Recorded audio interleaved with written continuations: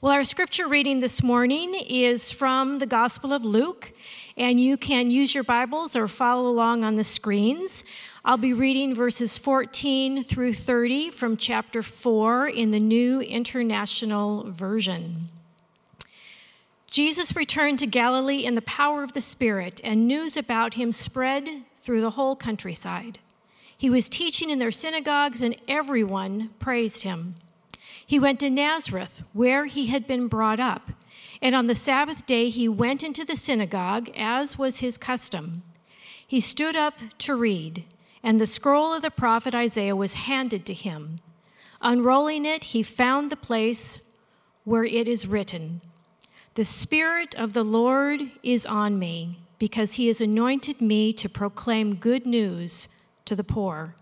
He sent me to proclaim freedom for the prisoners and recovery of sight for the blind, to set the oppressed free, to proclaim the year of the Lord's favor."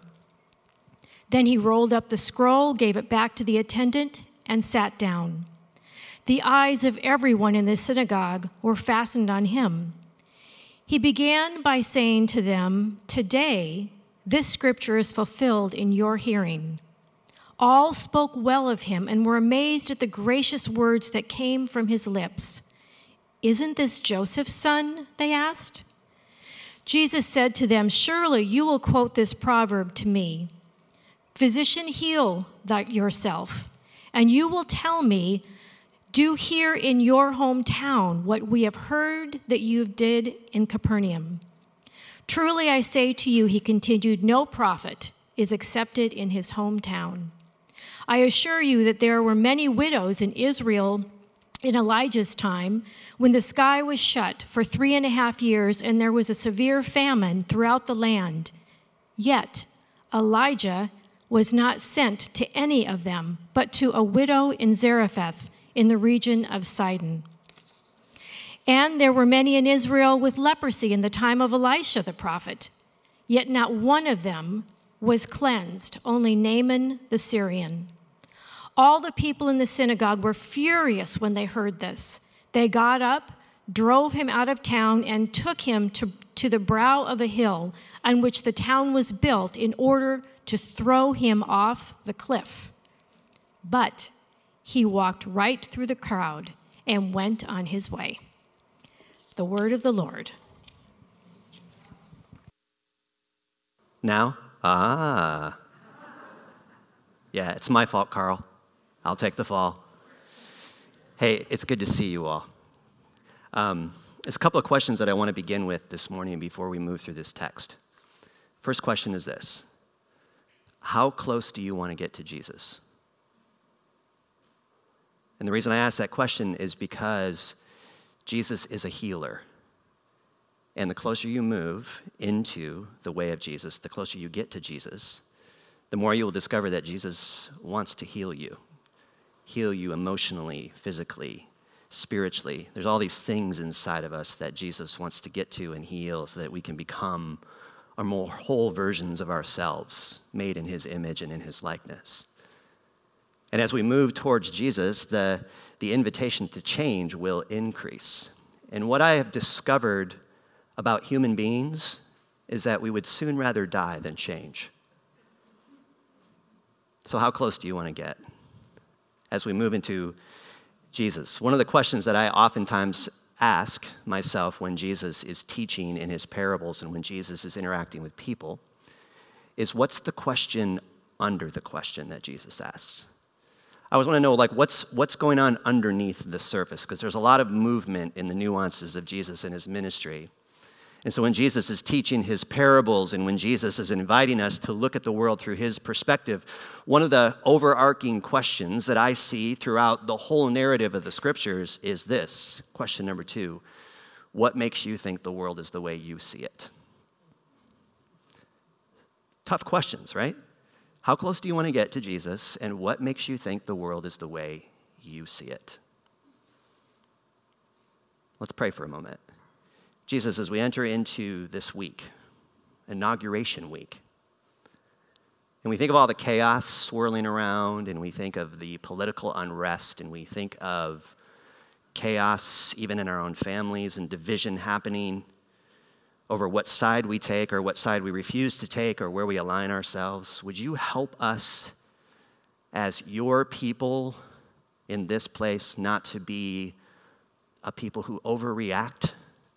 And we don't want to be just reactionary people to everything, always operating under the tyranny of the urgent, but we want to be people who move with wisdom and calm and steadiness and with a settled sense of you've got us right where you want us. You are holding things together, and so we want to step in further into your way and not our way. Help us to realign, to remember, to reorient ourselves around the way of Jesus. Give us the courage to move in closer this morning. In the name of Jesus we pray. Amen. This is an interesting sermon that Jesus has given to the people in his hometown. I think you could call it Jesus' inaugural sermon. Interesting timing that we're moving into the inauguration of a new president, a new transition of power, and here's Jesus as he's getting ready to launch into his mission and in the world, making people aware that the kingdom of God is now here. Jesus gives us laser focus of what he is up to in the world. And so as he moves into the world and begins to deal with humanity and all the broken systems that he's looking at, Jesus invites us into a particular way. And so this is like Jesus' inaugural sermon in Luke chapter 4. And the setting is we are in the Sabbath. This is the Sabbath day. Jesus is in his hometown, and as was his custom, Jesus goes into the synagogue, and he's invited to read the scroll that day. Now, keep in mind, as a side note, word about Jesus had been swirling around, as the text points out. Luke makes mention that Jesus' fame is growing, he's healing people, he's casting out demons, he's doing miraculous signs and wonders. So there's lots of spin around Jesus, this rabbi. And here he comes back to his hometown, and he's invited to give the sermon. And so he reads out of the text of Isaiah, and then he reads it, rolls up the scroll, and then hands it back to the attendant, as was the custom. And then he sits down. And as he sits down, every eye in the place is glued on Jesus. Like, what is he going to say next? This dynamic rabbi who's doing things that we haven't seen in a long time. He's stirring things up. People's craziness about him is just flying through the roof. There's all kinds of excitement and amazement over who this person is. And then he just drops the mic in a moment. And check out what he says. Today, this scripture has been fulfilled in your hearing. People lose their minds. They're amazed. They love what he had to say. This guy from our hometown is the prophet that we've all been waiting for. Could it be possible that this is going to put us on the map? Nazareth. Nazareth, the place that had a reputation for being subpar, just a podunk town, not a highly educated people, but a marginalized people, an oppressed people, people on the outside of any political sway or religious institutional sway. And Jesus, our hometown hero, has come in to set things right. He's the long-awaited Messiah that we've been waiting for. And the people have all of these messianic expectations of what the Messiah was going to do. The Jews at this time are under political unrest. They are under Roman oppression. And so as God brings in the Messiah, maybe now God will lead us through the Messiah to overthrow Rome, to put us back into a position of power, to make our nation great, to put us right back into the center of influence. And he's going to do that through the Messiah. The text even tells us at the end of Isaiah that this is the year of the Lord's favor, and it is upon us. And so when Jesus says, today this scripture is fulfilled in your hearing, it's like, oh my gosh, we're getting the band back together. It's about to go down. We can overthrow Rome. God is on our side. How can we lose? And then Jesus sits down, and you're like, uh-oh, he's sitting down. As was the custom, after you read the text, the teacher would sit, the rest of the remaining audience would be standing. How about that for a trade? I sit, you stand. And he enters into part 2 of his sermon because they didn't hear part 1. And the reason why we know they didn't hear part 1 is that they actually liked his sermon. They loved it. And what happens is that as you begin to see that how Jesus understands and interprets the bigger story of God, and when you realize that his idea of how we read the scriptures and how we read God's bigger story doesn't align with our idea of God's bigger story of how we read the text, the audience loses their mind. Because what happens when our ideas of reality don't align with Jesus' ideas of reality? How close do you want to get? It's that old adage, it's like, we're all in with the way of Jesus as long as, right? We're all in as long as, and we all have that narrative that goes on inside of us. I'm all in as long as you meet my expectations. There always seems to be some form of conditions attached to our allegiance to Jesus and his way of life. And the question I ask myself and I ask you is, do we have the ability and the humility to ask ourselves, where are we missing it?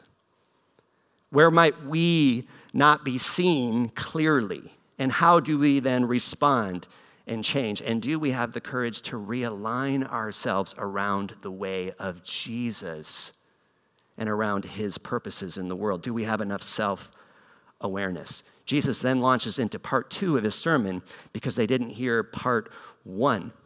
And he brings up 2 very respectable prophets in Israel's story, Elijah and Elisha. These are like mainstays. These are big players in the game. And he reminds everyone listening of these 2 prophets, and then that Elijah came for the widow of Zarephath, and that of all the widows in that day, God only sent him to this one widow who didn't have the resources to influence anything, and yet God sends Elijah to this widow. And then he takes it even further, and he says, Elisha, he came for Naaman the Syrian who had leprosy. Even though all kinds of people had leprosy, he sent him to Naaman, a Gentile, not even a Jew, not part of the God's divine appointed nation of Israel. He sends him to a Gentile. And after they hear this part of the sermon, then they want to kill him. Is that how you know you've preached a really good sermon, if the people want to kill you? And you wonder, wow, what is it that they heard? Why this response?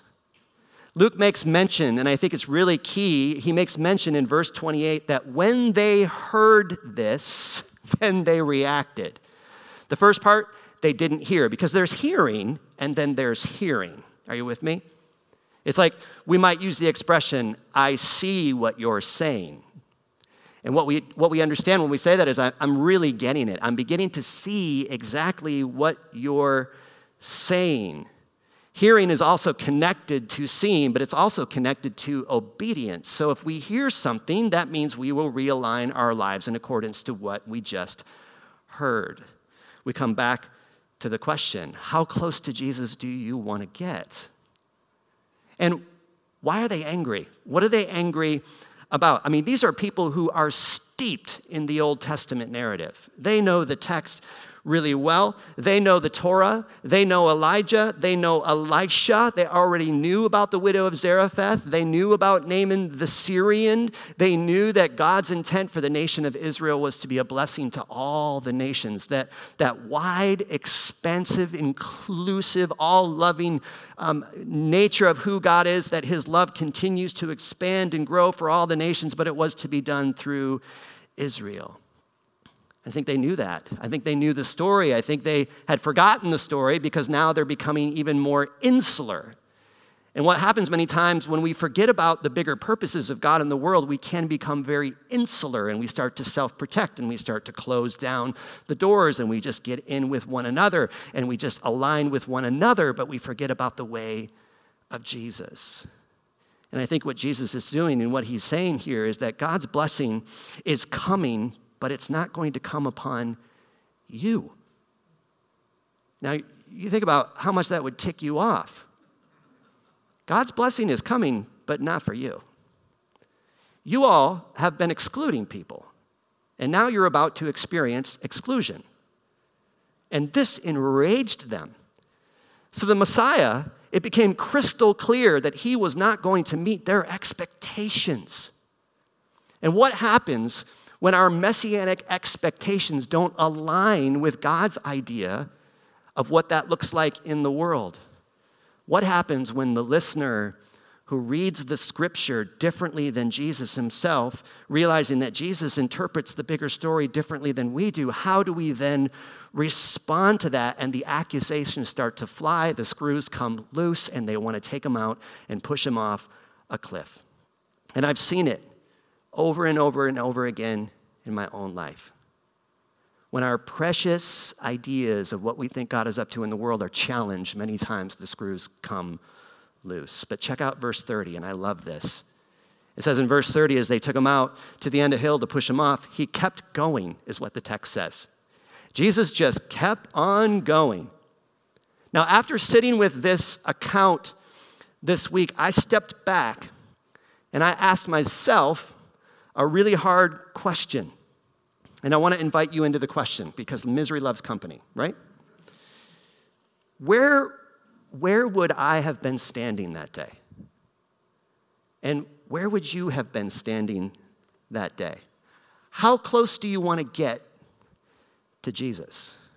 Would I have been willing to keep on going with Jesus in that moment, even though my tribe, my people, my family, all were ready to throw him off the hill because it didn't align? Would I have had the courage and the strength to say, I'm going to follow Jesus all the way to Jerusalem? Because now Jesus has got like crystal clear laser focus. He's going somewhere. His task ahead of him is crystal clear. He's got to get to Jerusalem. How close do I want to get? And would I have been willing to walk with him all the way to the cross? As a devout Jew, somebody who loves the scriptures, somebody who wanted to follow the laws of God, if I had been there that day, what would I have seen, and would I have had the courage to walk all the way with Jesus? And if I did, what would I see as the days unfolded ahead? As I walked with Jesus, I can imagine one day I'm walking with Jesus, and this Roman centurion comes up to him. Now, it's about to get real. This Roman centurion represented the oppressor. He represented the other side. We think about a Roman centurion would be like a modern-day police officer in our context. Now, there's lots of heat around police today in our vernacular, the things that we're talking about, and depending on what side you fall on, there's all kinds of ideas of what the police are and what they represent and what we should do. But they're still fellow citizens of our country. But if you think about the reality, what if the police force here in America were our enemy from a nation that was our enemy? What then, how would we respond? If officers of the law were oppressing us, they had their boots on our neck, they were making our way of life even more difficult, what would they have said? What would we have done? How would we respond to these particular ways? Imagine the Roman centurion coming up to Jesus that day and asking Jesus, Jesus, my servant is paralyzed and suffering. I need your help.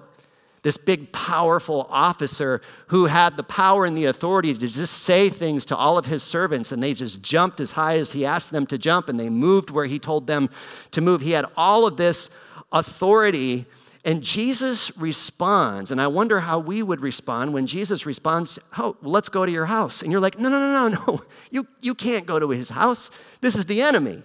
You can't love your enemies. This big, powerful office comes to Jesus and says, I want you to heal my servant. No, Jesus, let him suffer.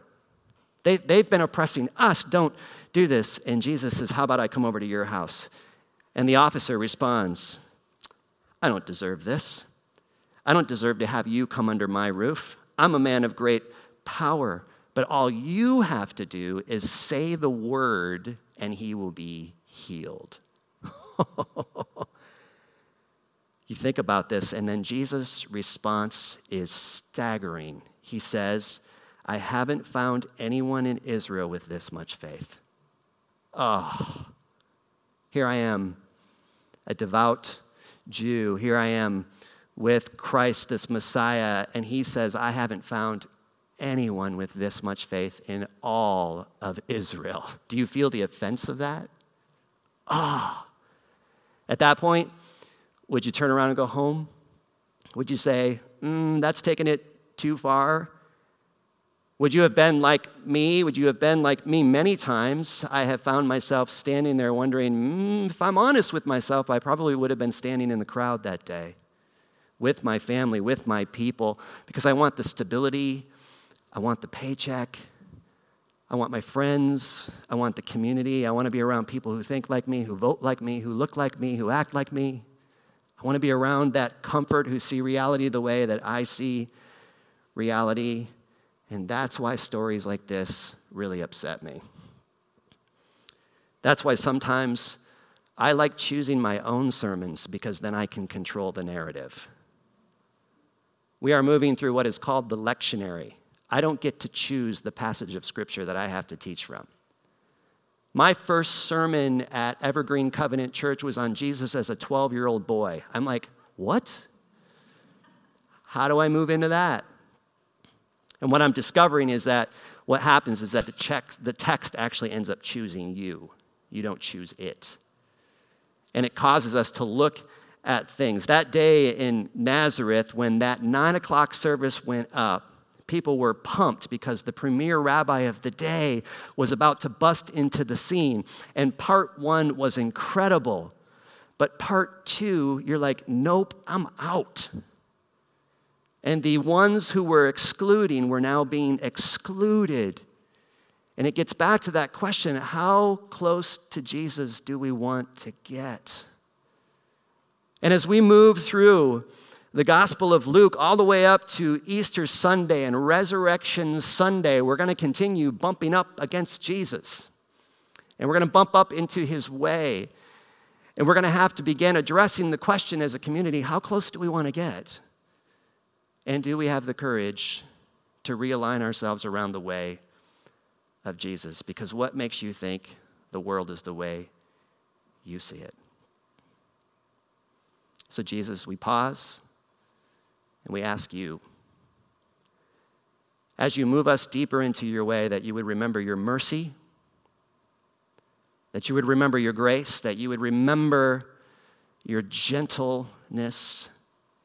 As you lead us in your way, as you call us into a deeper sense of what it means to follow you, may we be a people who have the courage to say yes to that, yes to your way, yes to the hard parts of life, yes to the challenge, yes to the things that you're asking us to change, even if it means death to our way. Help us surrender, help us move in closer to your heart and your desires. Give us strength and courage now. In the name of Jesus, we pray. Amen. Receive the benediction as you go and walk in the way of Jesus today. Now may the Lord God bless you. May he keep you. May he cause his face to shine upon you. And what I know about Jesus is that as you move in closer, you will be met with delight.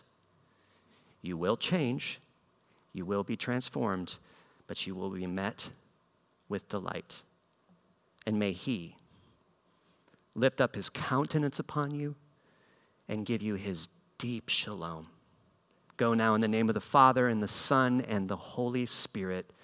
Grace and peace be with you.